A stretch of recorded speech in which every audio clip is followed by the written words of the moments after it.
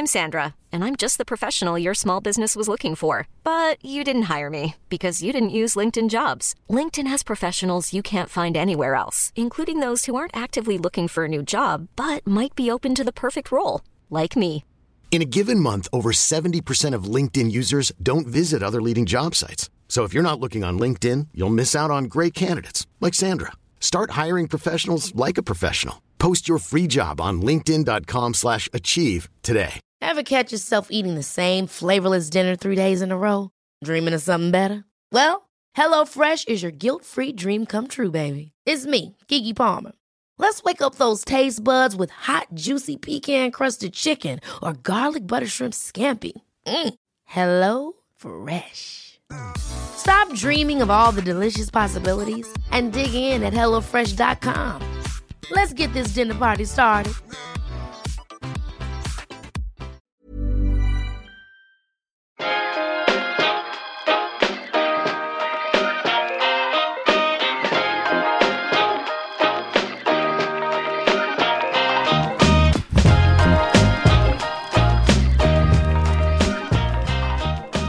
And welcome back to the Statman Day Football Podcast. This is episode 10. On today's episode, we're going to be talking the news, and then we're going to jump on to a little bit of a Q&A with Stephen Howson from Full Time Devils. Anyway, let's get this party started.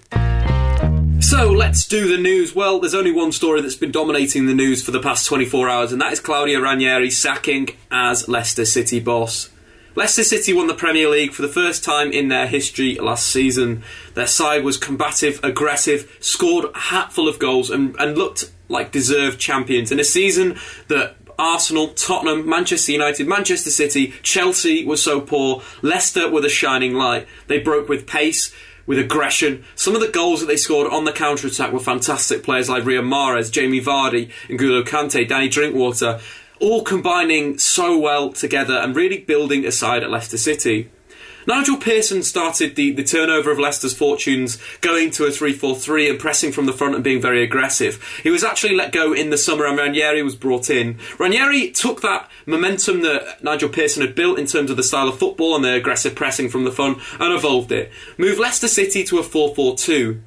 They were incredibly hard to beat. They were so good on the break. And if teams gave them space in behind, there was no coming back. With Riyad Mahrez playmaking from that left-hand side and creating so many goals for Jamie Vardy, it was a fantastic combination with pace, skill and trickery. And also Danny Drinkwater, partnering N'Golo Kante. Danny Drinkwater being the playmaker of the side and assisting a number of Jamie Vardy goals. And of course N'Golo Kante, the guy that unfortunately moved to Chelsea in the summer, was the key cog of the side. Played arguably two roles for the Leicester City midfield as an aggressive presser, but also as recovering the ball and recycling it deep in midfield. But going back to the sacking, it is pathetic. Where has football gone? What has happened? From winning the Premier League, the biggest achievement we've seen in European football since Verona won Serie A in the 80s, I don't know what's going on. I just don't understand. This doesn't make any sense to me. As an owner, as a business owner, why would you sack one of your servants that's done something great? Not even a year has passed. Ranieri should have had 5 years to do whatever he wanted at Leicester City, to evolve the side, and if he wanted to leave, he could leave. But in terms of how it's been handled by Leicester City, the sacking, it's pathetic. And I can only sort of echo Gary Lineker's words. After all that Claudio Ranieri had done for Leicester City, to sack him now is inexplicable, unforgettable and gut-wrenchingly sad. I can't agree more. It's absolutely pathetic. Managers have come out in support. Jose Mourinho, in the United press conference today, came out wearing a CR on his training top, obviously for Claudio Ranieri, and I just can't believe it. I just couldn't believe the news when I heard it. Also, there's reports that the players were involved in the sacking, that he'd lost the players. They had a meeting after the defeat in Sevilla and basically said, we've lost confidence in the manager. What happened to you guys? That's pathetic. You're not performing at the level you were performing at last season. Jamie Vardy isn't scoring goals. Riyad Mahrez isn't scoring, isn't creative. There's crazy stats where he's on like 3 goals and 2 assists. Last season he was on 13 goals and 10 assists.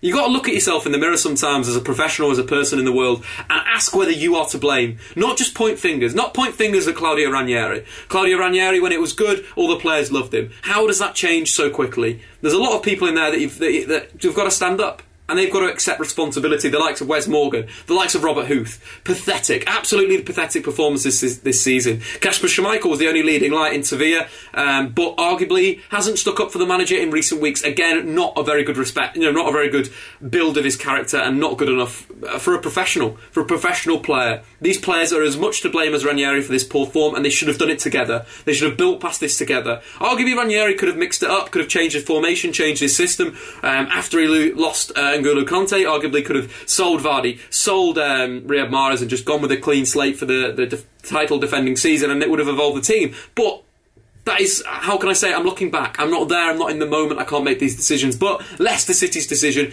is inexcusable, is pathetic, and as a football club, I don't mind. I want them to get relegated now. I hope they go down. I hope they're the second team ever, or whatever it is, after Manchester City or whoever, to win the Premier League or win the first division of English football and then fall down. I want that to happen 100%, because it's undeserved and it's pathetic and it's shocking. Finishing off with the Jurgen Klopp quote that summed up nicely the Ranieri situation. Am I surprised like things can happen? No. A few strange decisions with Brexit, Trump and Ranieri, which solves it. There's some crazy decisions there with Trump, with Brexit, in terms of the long-term development of both America and the European Union and the UK, which are pathetic. And Ranieri falls into that category of same stupid decision. But anyway, guys, that's enough of Dave ranting about Claudio Ranieri getting sacked as manager of Leicester City, which is an abomination. Right, so moving on to the Q&A section of this week's podcast, we've got one man, Stephen Elson from Full Time Devils, to join me to answer some big questions. Very United focused this week. Sorry about that to all other football fans. But anyway, Steve, how are you, mate? Yeah, I'm good, man, mate. How are you? Yeah, decent. And I've been on the Full Time Devils preview earlier this morning, so make sure you go and check that out, because there's a lot of EFL Cup chat there. But anyway, let's get to the questions straight away. So first question comes in from at 44tweet or at 44eats. Let's say, write a sad story using 3 words. So I reckon we do it 1 word each, Howson. You go first. I've got the full story, mate. The full story. Go for it. Eric left us. Eric left us. Eric left us. Sad face. Yeah. We'll throw that in there. So you met Eric Cantona yesterday, right? Where was that? How did that happen?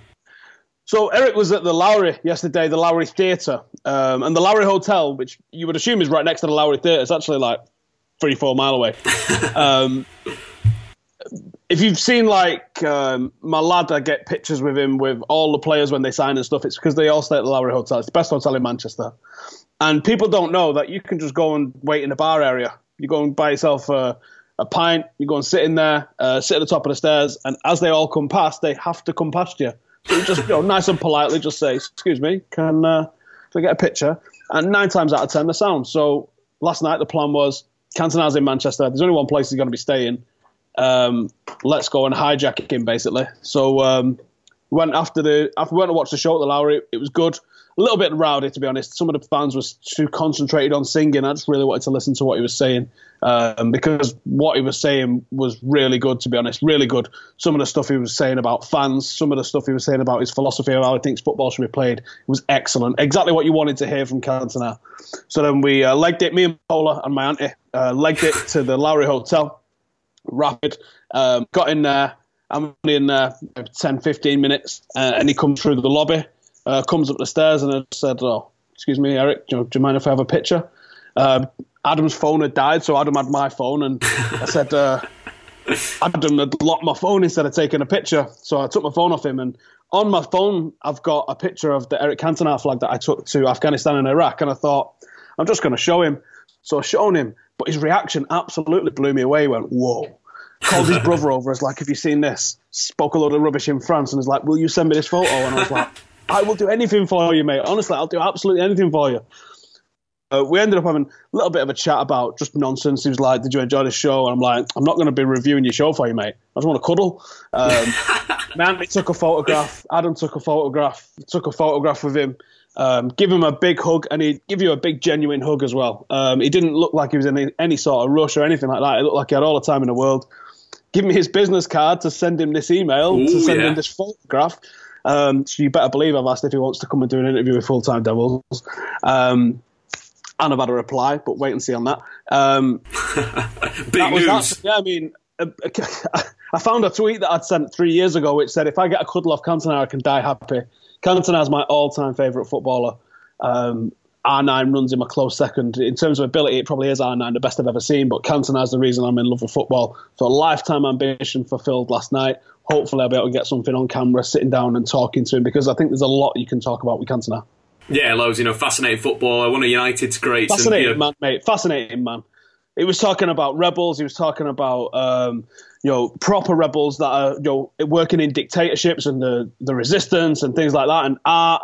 He was really talking about Banksy quite a lot, and I think there's a lot of depth to him, and I think football only scratches the surface with him. I think he's a fascinating man that I'd love to get deep with at some point. Get deep in with Eric Cantona. I know I'd love to meet him as well. One day, hopefully, I can, get that in my locker book, a picture of Eric Cantona and potentially a hug. Moving on to other questions, Panache Napel on Twitter is asking, is Pep Guardiola a fraud? You know my opinions on Pep. I think he's a very, very good manager, has taken Barcelona far, took Bayern Munich to a next level, will take Man City far, but this is to you, Alison. Is Pep Guardiola a bald fraud? I like to throw that out because it boils piss, ultimately. No, he is a very good manager, but he's not the Messiah. He's not the greatest manager that's ever walked the earth. I think there's things he has to prove. If he can build a dynasty at Manchester City, and that includes winning back-to-back titles and possibly a Champions League or two, if he replicates what he did at Barcelona with Manchester City, then I will hold my hands up first and be the first to congratulate him and say, do you know what? Doing it in this league with that team, with that squad, the way you've had to build it up, because it is a good squad, but it's not the best squad in the world. Then I have no choice but to hold my hands up. But the acid test for Pep Guardiola was always, can he do it without a team that was always winning? And people like to throw this stat up about how far off Barcelona was when he took them over. But that was a Barcelona team that was in the semi-final of the Champions League, had been finalists, I think, the year before or 18 months before. This wasn't a poor Barcelona team. And you had Lionel Messi, Xavi and Iniesta. People say, oh yeah, he had them in the B team. Ultimately, he had them still. Do you know what I mean? These were players that was already at the club, already playing games under previous managers. When he stepped into that team, he had a ready-made core of a squad that was absolutely that's elite. The thing where I completely disagree. He had the components, and he turned these guys from those players that were in the B team, a very inconsistent Xavi, a young Lionel Messi, and he turned them into world superstars. But anyway, we'll move on. Would they not have been world beaters regardless? You don't know. We can only look at the evidence after the fact. You don't know if they'd have gone in a different trajectory under a different manager. Ultimately, he did have those players at his disposal, though, and without them players, we don't know what he's got. I mean, Bayern Munich is a different aspect altogether, and that's a big fish in a small pond. Like I said, if he does it with Manchester City, I will absolutely hold my hands up, because this is the acid test. The Premier League with that team is the acid test for him. Yeah, no, I kind of agree with that. I think in terms of his tactics this season as well, he's been slightly naive against certain opposition, playing too many forwards. Think of the game against Everton, the game against Southampton. But the thing that really sort of stepped up Pep Guardiola's tactics and model for me was the game against the game against Barcelona, the second game, where he absolutely blew them away on the counter-attack. And if Pep can add that to his managerial sort of style and what he can do as a manager, he needs to start working on defending as well. 100%. But it's one of those things where I think that will, with the Premier League, that'll improve him as a manager. He'll have to do that because he can't play the same every single week, because teams will figure them out. Like I mentioned before, Southampton and Everton, when he was playing through at the back, which was a little bit silly for me. Anyway, let's move on to Yannick's question. Do you think Griezmann should be the number one target in the summer? For me, 100% yes. Griezmann would massively upgrade this United team that already is competing for the top four. What do you think, Alison? Not the number one target, but certainly a target. And if he does come, I'm not going to shake my head at it. I think it's a phenomenal acquisition if we do manage to get him. But I think the big thing that Manchester United face is who replaces the Michael Carrick role if you're going to stick with 4-3-3. And I think a real, genuine, world-class midfielder to play alongside Pogba and even alongside Herrera, I think it's a shade under world-class himself. And then you've got a platform that you can bring anybody into. And if Griezmann's in front of those, happy days. But I think a midfielder, a real... when he's fit, he starts in the same vein as Zlatan and Pogba have been this season for us, because there isn't enough of those at United at the moment.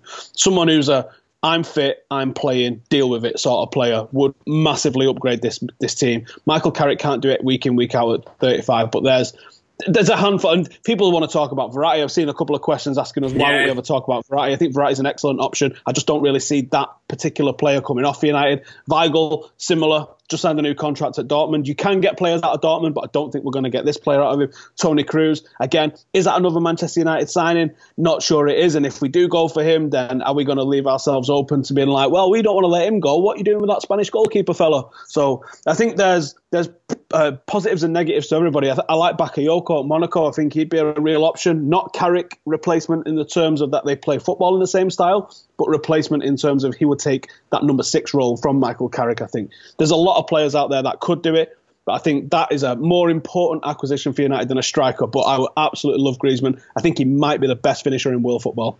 It's an interesting one, it really is. Like, how do you move on from Michael Carrick? Do you move away from the 4-3-3? I'd argue that that's probably the correct place to go. Go into 2 holding midfielders with Antoine Griezmann off Zlatan Ibrahimovic. That's the perfect model for Antoine Griezmann. Obviously, you've got to fit a Paul Pogba in there that has looked alright at defensive midfield in this system in recent weeks. But, you go back to the European Championships, you didn't see his best football there. In terms of the Verratti question, that comes from Soho Mama O. Why do you guys never talk about Verratti? The guy's a baller, better Dan Carrick already. In terms of Verratti, is he going to leave PSG? Probably not. They're looking very competitive this season. He had an absolute worldie of a game against Barcelona. But in terms of directly replacing Carrick, I don't think he's that same player, that same number 6 that Michael Carrick is in terms of how he reads the play. What do you think about Verratti? It's the same with Busquets. A very similar player, unbelievably good in his position, fantastic at his role, but are you getting him out of Barcelona to come and replace Carrick? I don't think you are, and I think it's just a realism thing. You can go, oh, why are we looking at Griezmann? Why don't we get Messi? It's not Tesco's. We don't go into Tesco's and pick a guy up off the shelf. You have to think about how they fit into the system. Are they likely to come as well? Because people forget that as well. They're like, why aren't we looking at him? Maybe we've already inquired and he's like, listen, I was a Liverpool fan growing up. I'm never going to play for United. You don't know how often that happens in football. And I think that happens a lot more than people think. Like, I don't want to play for United. Yeah, it's an interesting one. But Verratti, again, would upgrade the Manchester United midfield. But I kind of agree with you, Steve, that it's just too far-fetched. He's at a club that's competing for the Champions League. He probably gets paid a wedge over there. He's always talked about going back to Italy, and apparently he's a boyhood fan of Juventus. So potentially getting him back into that Juventus midfield would be pretty disgusting. Yeah. And I think France has also got like an absolutely disgustingly low tax rate for their footballers. I think it's like 5 or 10%. It's flat, I think. Whereas in the UK it's compound, where you get over that 40k mark, you're paying loads of tax. Where it's different, especially in Monaco. One of the reasons why Monaco have signed so many. Many of us have those stubborn pounds that seem impossible to lose, no matter how good we eat or how hard we work out. My solution is PlushCare. PlushCare is a leading telehealth provider with doctors who are there for you day and night to partner with you in your weight loss journey. They can prescribe FDA-approved weight loss medications like Wegovy and Zepbound for those who qualify. Plus, they accept most insurance plans. To get started, visit plushcare.com/weightloss. That's plushcare.com/weightloss. I'm Sandra, and I'm just the professional your small business was looking for. But you didn't hire me because you didn't use LinkedIn Jobs. LinkedIn has professionals you can't find anywhere else, including those who aren't actively looking for a new job, but might be open to the perfect role, like me. In a given month, over 70% of LinkedIn users don't visit other leading job sites. So if you're not looking on LinkedIn, you'll miss out on great candidates like Sandra. Start hiring professionals like a professional. Post your free job on linkedin.com/achieve today. Hey there, it's Michelle Norris. I'm host of a podcast called Your Mama's Kitchen. When I travel, I'm usually looking for a way to find a taste of home when I'm not at home. And one of the things I love to do when I am at home is entertain. And Airbnb allows me to do that. When I was in California recently, I rented a house that had a great kitchen. And when we were sitting around the table, we're all thinking, we're in someone else's house. Someone could be in all of our homes as well. If you have a home, but you're not always at home, you have an Airbnb. Your home might be worth more than you think. Find out how much at airbnb.com/host.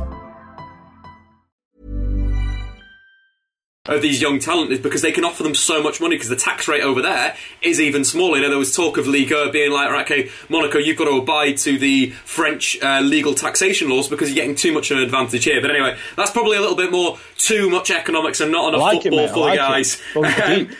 So, but next question coming from the Packed Mouse. Who do you think is a better number 10? Juan Mata, Henrik Mkhitaryan, Mesut Ozil or Kevin De Bruyne? Howson, let's go with your answer first.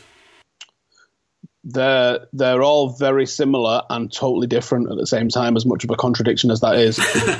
They're all excellent footballers with a wonderful touch and good vision. They've all got that in common. I think De Bruyne and Mkhitaryan like to run with the ball a little bit more. I think Ozil and Mata like to pick a pass a little bit more. I like Mata's intricacies around the D. I think that's where he does his best work. I wouldn't mind seeing how Juan Mata did as a false nine, you know. I actually think that he gets into the box in some absolutely belting positions. Same with Mkhitaryan too. Mkhitaryan gets on the end of a lot of stuff.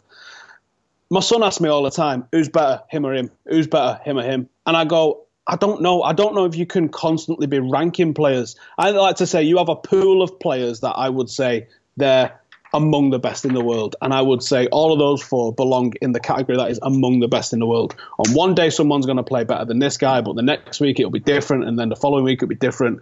And apart from Messi and Ronaldo, which I don't think is an answerable question, I think everybody else is third to those two, and those two are the standout best in the world, and everybody else comes a distant third to those two.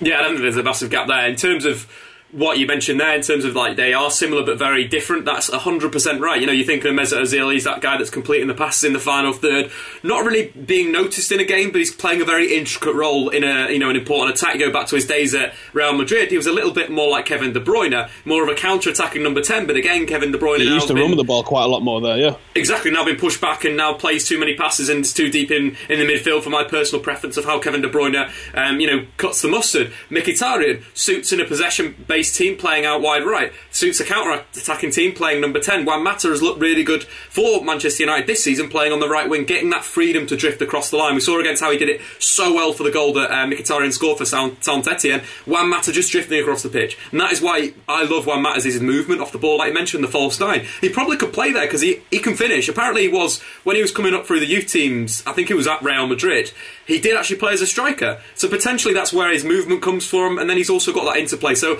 in terms of rankings, who I would prefer in my system, my setup, if I was playing on the counter-attack, I'm probably going to go with Kevin De Bruyne because I loved what he did at Wolfsburg in that system. I wouldn't have the Kevin De Bruyne at Manchester City, I'd have the Kevin De Bruyne at Wolfsburg. Halson, pick one. Who would you go with in your side? My side's Manchester United, and Mkhitaryan is the man for us at the moment. So I think De Bruyne is a fantastic player. I was gutted when he was signed for City, I really was, because I think he's an obvious talent. Ozil, you can't deny what he's done so far in his career. His goal impact rating's off the chart. I think it's an excellent football. And again, Juan Mata, it's unfortunate for United at the moment that we have players very similar in Mata and Mkhitaryan, but also very different in how they play the game. Because I think more likely than not, unless you're going to absolutely dominate a team, if it's a 50-50 game or close to 50-50 game, you're not seeing Mata and Mkhitaryan deployed. But when both of them play and you couple them with somebody like an Anthony Martial or a Rashford who's very direct, I think you get a wonderful balance. And I think the four of those, Mata, Mkhitaryan, Martial and Zlatan as a four, I mean, they on paper don't really make a lot of sense. There's not a lot of balance to the way they work, but you see a lot of drifting from Mkhitaryan, a lot of drifting from Mata. Martial just wants to run with it. Zlatan goes where he wants. And I think it works because I think they don't know where they're going to go. The defence hasn't a clue where they're going to go. And I think that movement in the final third is something that United haven't had for a few years. Since Fergie went, it's been very static in that final third. And I like the fact that these players are like herding cats, mate. They just go wherever they want. They find the space and then they exploit it, and I like that. I think that's something that Mourinho's given Manchester United, something that didn't happen under Louis van Gaal, very zonal, very, didn't like players interchanging positions, and that's what Mourinho's done. Credit to Mourinho. I do love what Mickey and Mata are doing together. I think they combine, like you said, so well. Their interplay's fantastic. The way that they switch positions at freedom is great, and I'd say that they are probably number one and number two. In terms of Mourinho's attackers, his band of attacking midfielders, in his team selection, I think now Mkhitaryan and Juan Mata have taken those two berths, and we saw against Saint-Etienne when United sit off, those two players are lethal on the counter-attack together when they combine. So I think it's a good spell for Manchester United and a good place to be. Coming in another question from Makide Dar. Maybe I've just killed that guy's name. Sorry, buddy. Mata more effective as number 10 or on the right, something that we just spoke about there. For me, on the right, I like him how positionally he drifts in and has shown some defensive work that potentially people didn't think he was capable of over this season. Howson, right or number 10 for Juan Mata? I think when you play a 4-3-3, it suits him being on the right because there's no one in that space that the number 10 occupies, and that allows him to ghost into that area. And I think that's what he's excellent at. I don't think he's excellent in the position on the pitch of a number 2. If you have a tactics board up and you put that number 10 position, Juan Mata never does his best work there. But when he's selected there, obviously he does his defensive work there. His best work is still coming maybe to the right-hand side of the box, maybe to the right-hand side of the D, off that striker, and sometimes even drifting up and doubling up on the left-hand side. So I will say on the right, because of the way the team would line up around him, giving him that space in front of the box. But actually, his best work happens centrally. Yeah, I kind of think that his best work is given the freedom from the right-hand side that he gets to go whatever the hell he wants, and that is perfect for Juan Mata. Yeah. But in a defensive sense, obviously, in the 4-3-3 helps a little bit more, having someone like Ander Herrera as a right central midfielder that can pivot over and cover that flank. Anyway, let's speed up these questions to try and get through as many as possible. Let's start doing... We ain't got nothing but time, honey. Nothing but time, mate. Anyway, let's go. So, Tani Rowett says, in how many years do you think United will win the Champions League again? I'm going to go with 2. Nelson? No, we're not going to win it in 2 years. Although saying that, you're asking, are we going to be the best team in Europe or the world, potentially, in 2 years? And I think no, we're not. However, just because you're not the best team doesn't mean that you're not capable of winning it. Chelsea was not the best team in the world. Liverpool was not the best team in the world. There's been Porto, Monaco. There's been several examples where the best team in the world doesn't win it. But are you scoring goals and you're up there? You know, no one has won it that's not been outside the top 6 or 7 teams in Europe when they've won it. There's not been like a Leicester. No one's really done that. We had a Porto in 2004, House, and a Porto-Monaco final. That was probably the only other time. When you look back at that team and you look at the players that was in that, they was underrated at the time. Those players actually was a lot better than they was being rated at the time. And you can only look back at that. Yeah. But I think there's no way Manchester United are going to be the best team in the world inside 2 years. But I think you might be onto something that we could win a Champions League because of Mourinho's tactical nous and because of some of the game-changing players that we have in the squad. Now, I wouldn't put money on it, but can we get to the semi-finals? Yeah, I think we can get to the semi-finals. If we can get to the semi-finals, you're in with a shout of winning it. The finest of finest margins, bit of luck, bad referee decision, and before you know it, you're winning on penalties. Exactly, and that is exactly how United won it in 2008, which was pretty sick. Anyway, moving on to Abhilash Afonso's question. Tony Marshall as our number 9 when Zlatan Ibrahimovic leaves. For me, yes. Howson? It depends. I wouldn't mind seeing if Manchester United are able to play a forward 3 potentially, of Lukaku, Griezmann and Anthony Martial. How moist does that get you? Pretty decent. And in terms of Lukaku, though, I don't know if you were playing in a 4-2-3-1 and you had Griezmann off Lukaku isn't the best player in terms of being a target man. Something that we've discussed off this podcast before. He is raw. He's more of a poacher, more of a goal scorer than actually bringing someone into play. So I'd like No, he's not your Zlatan Ibrahimovic style guy that will hold the ball up for others, but he is a battering ram target man in terms of he will get on the end of stuff and muscle his way through one-on-one. That I like about his game, and I think you have a bit more finesse brought in. Because if I could see how it would play out, I would play 4-2-3-1 with Mkhitaryan behind him, because obviously he's going to ghost into position. Yeah. Griezmann on the right, and him and Mkhitaryan could be swapping positions all the time, and I think that would be really interesting to see. And Anthony Martial just going smash from that left-hand side. I think that would be an extremely potent forward 4. And if you get the midfield pairing, say a Toni Kroos or a Pogba sitting behind them, now, come on, this is a starting 11 starting to look very, very tasty, I think. I think so, yeah, but I just, with Lukaku, I just don't know if he's the right fit for this side right now. But I do like what you're saying about the Mkhitaryan Griezmann partnership, how that would be such a rotation if he were to play on the right-hand side and they were to switch positions and so forth. I think that would get the best out of them. But I just like how Anthony Martial did play number 9 for a brief spell under Louis van Gaal, how he did rotate to that right wing and let Juan Mata drift into the inside and allow Wayne Rooney to become the striker. I quite like that fluidity, and he was a lot stronger than we expected, being, he was 19 years old when he was playing that position. He's got a big old back on the guy. He's not a stranger to doing deadlifts by the look of him. Exactly, and so I think it'll work. But yeah, Lukaku would be another good option. Anyway, let's move on to some more questions. Well, one of the things that a lot of people are asking about the Europa League draw, so let's touch on that so we can answer all the questions together. United drawn against Rostov in the Europa League. A very good draw, in my personal opinion. United have got to go away first and then come home to Old Trafford again, giving them another advantage. Rostov, in terms of what they're doing this season, they were in the Champions League. They did beat Bayern Munich 3-2, playing pretty much a 5-3-2. They just suffocated Bayern Munich in the penalty area, defended deep and hit them on the counter-attack. So it was it was a positive result for them, but United potentially have different tools than Bayern Munich. They have like Zlatan and they have those runners from midfield. It'd be a great game. Howson, are you confident going over to Russia and getting a result? No, not in Russia. United have never lost in Russia. We've also only won one game in Russia in those 5 games. So I'm not confident about getting a result over there, but I think we can beat them at Old Trafford, and I think that's what it's going to have to be. A bit of a classic European. Don't lose away. Make sure you win your home. I see people moaning about how far it is to go. It's no further than Turkey or Italy, really, in the grand scheme of things, on a private jet that the players will be travelling on. So that's not a major issue for us. What is an issue is the physicality of Rostov. They're a team that's going to come and non-leaguers, essentially. They're not going to match us player for player in terms of skill. But the reason that they beat Bayern Munich, and they also give Atletico Madrid a bit of a tough time, was because they were just bullied them. And sometimes that can put you off your pace. What I like about Jose Mourinho's sides generally, and what I like particularly about this Manchester United side, is we're starting to get some bastards in the team. Eric Bailly, I wouldn't mug him, would you? He'd absolutely beat the Zlatan Ibrahimovic, Pogba, karate kick you. Herrera.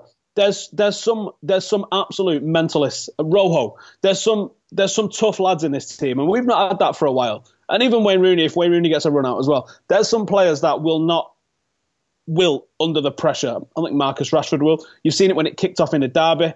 Marcus Rashford and Jesse Lingard, 2 of the smallest players in the side, bursting straight up there, fronting up what was going on. So I'm excited to how this goes down. I was very impressed with Saint Etienne in the home leg, the one at Old Trafford. I thought their press, 2 strikers, don't let our back four settle, make it difficult putting it through to the midfield, was very good. And I expected them to do that in the home leg. Mkhitaryan killed the tie with that early goal. The deftness of touches for it. The tie was over as soon as Mkhitaryan put that ball in the back of the net. And I think that's a bit of a shame, to be honest, because I was really intrigued to see how they would do with the crowd behind them, and if they was going to go for the same sort of press. Because if they'd have got the early goal, that crowd would have gone up 10x. And that was one of the best crowds we've ever seen. That was all 4 sides of the stadiums really giving it. That's rare in modern football, like you get that. And I thought that crowd could have really carried them, but Mkhitaryan's early goal put the tie to bed. And I was a little bit gutted, in all honesty, because the game became a bit boring then. They was never going to score 5. We didn't really get to see that same sort of intensity in their press that we saw in the first half at Old Trafford. And it'd be interesting to see if Rostov can look at that and say, actually, Saint Etienne probably should have got an away goal, in all probability. They would have been. It wouldn't have been unfair for them if they had got an away goal, because our goals was quite poor. And they had the opportunities themselves to score a goal. So if they can look at what Saint Etienne did, if I'm the Rostov coach, I'm looking at what Saint Etienne did to us, and I'm going to say, that's how we're going to do. We're going to go physical. We're going to put pressure on that back four. We're going to prevent the passing lanes through to the midfield, because if it's not coming through to the midfield, it's not getting through to Zlatan. And in that final third, the mistake that they made was not being able to capitalise on the pressure that they had early doors. And then once we started scoring, they didn't really have a plan B for what they was going to do. They didn't get the away goal. They ended up conceding 3, and the early goal in the home leg completely killed the tie. But yeah, I'm excited to see how far we're able to take this. There's some cracking draw in this round, though. I think Olympiacos and Besiktas is going to be literal fireworks. Lyon and Rome is the glamour tie of it, but I think Olympiacos and Besiktas, you know what? If I had the chance, mate, I would take me and you to Olympiacos and Besiktas, because I think that would be an experience. Yeah, an experience where potentially we'd have to wear some sort of stab-proof vests and maybe some fireproof clothing. Yeah, I'm not scared. But anyway, yeah, that's an interesting one from you, Alison. In terms of the Saint Etienne thing, it was quite interesting. Their press was Haruma and Savant in the first leg worked very well. 2 midfielders, 2 wingers playing from the front, and then at the home leg they played more of a big target man striker in Birkic. So it was a different approach from the Saint Etienne boss. One last question. Mustafa asks, who would you rather have, Saul Niguez or Bernardo Silva? Quick fire. Who are you going with, Alison? Saul, fair. I think we need a bit more grit. I didn't know grit. Everyone likes a flying winger, don't they? But no, I'm going to say Saul. We need that more. We need a bit more of a central sort of bite in a team, I reckon. See, I'm going to go with Bernardo Silva. His creativity, his goals, his ability on the ball will give United that extra element going forward. But anyway, guys, that has been that for the Q&A today. Make sure you go and follow Stephen Howson on Twitter and jump over and subscribe to Full Time Devils. Check them out on Twitter. And also, Howson, you've got a few YouTube channels you want to plug? Yeah, just stick to a football one unless you're really into gaming or weird shit. There's several channels on there, but also a podcast on iTunes as well, which is out every single Thursday. Sweet. Anyway, cheers, Alison. Cheers for watching, guys. Make sure you like and subscribe to Statman Dave for some more fun and some podcasts. Until next week, this has been episode 10. See you later.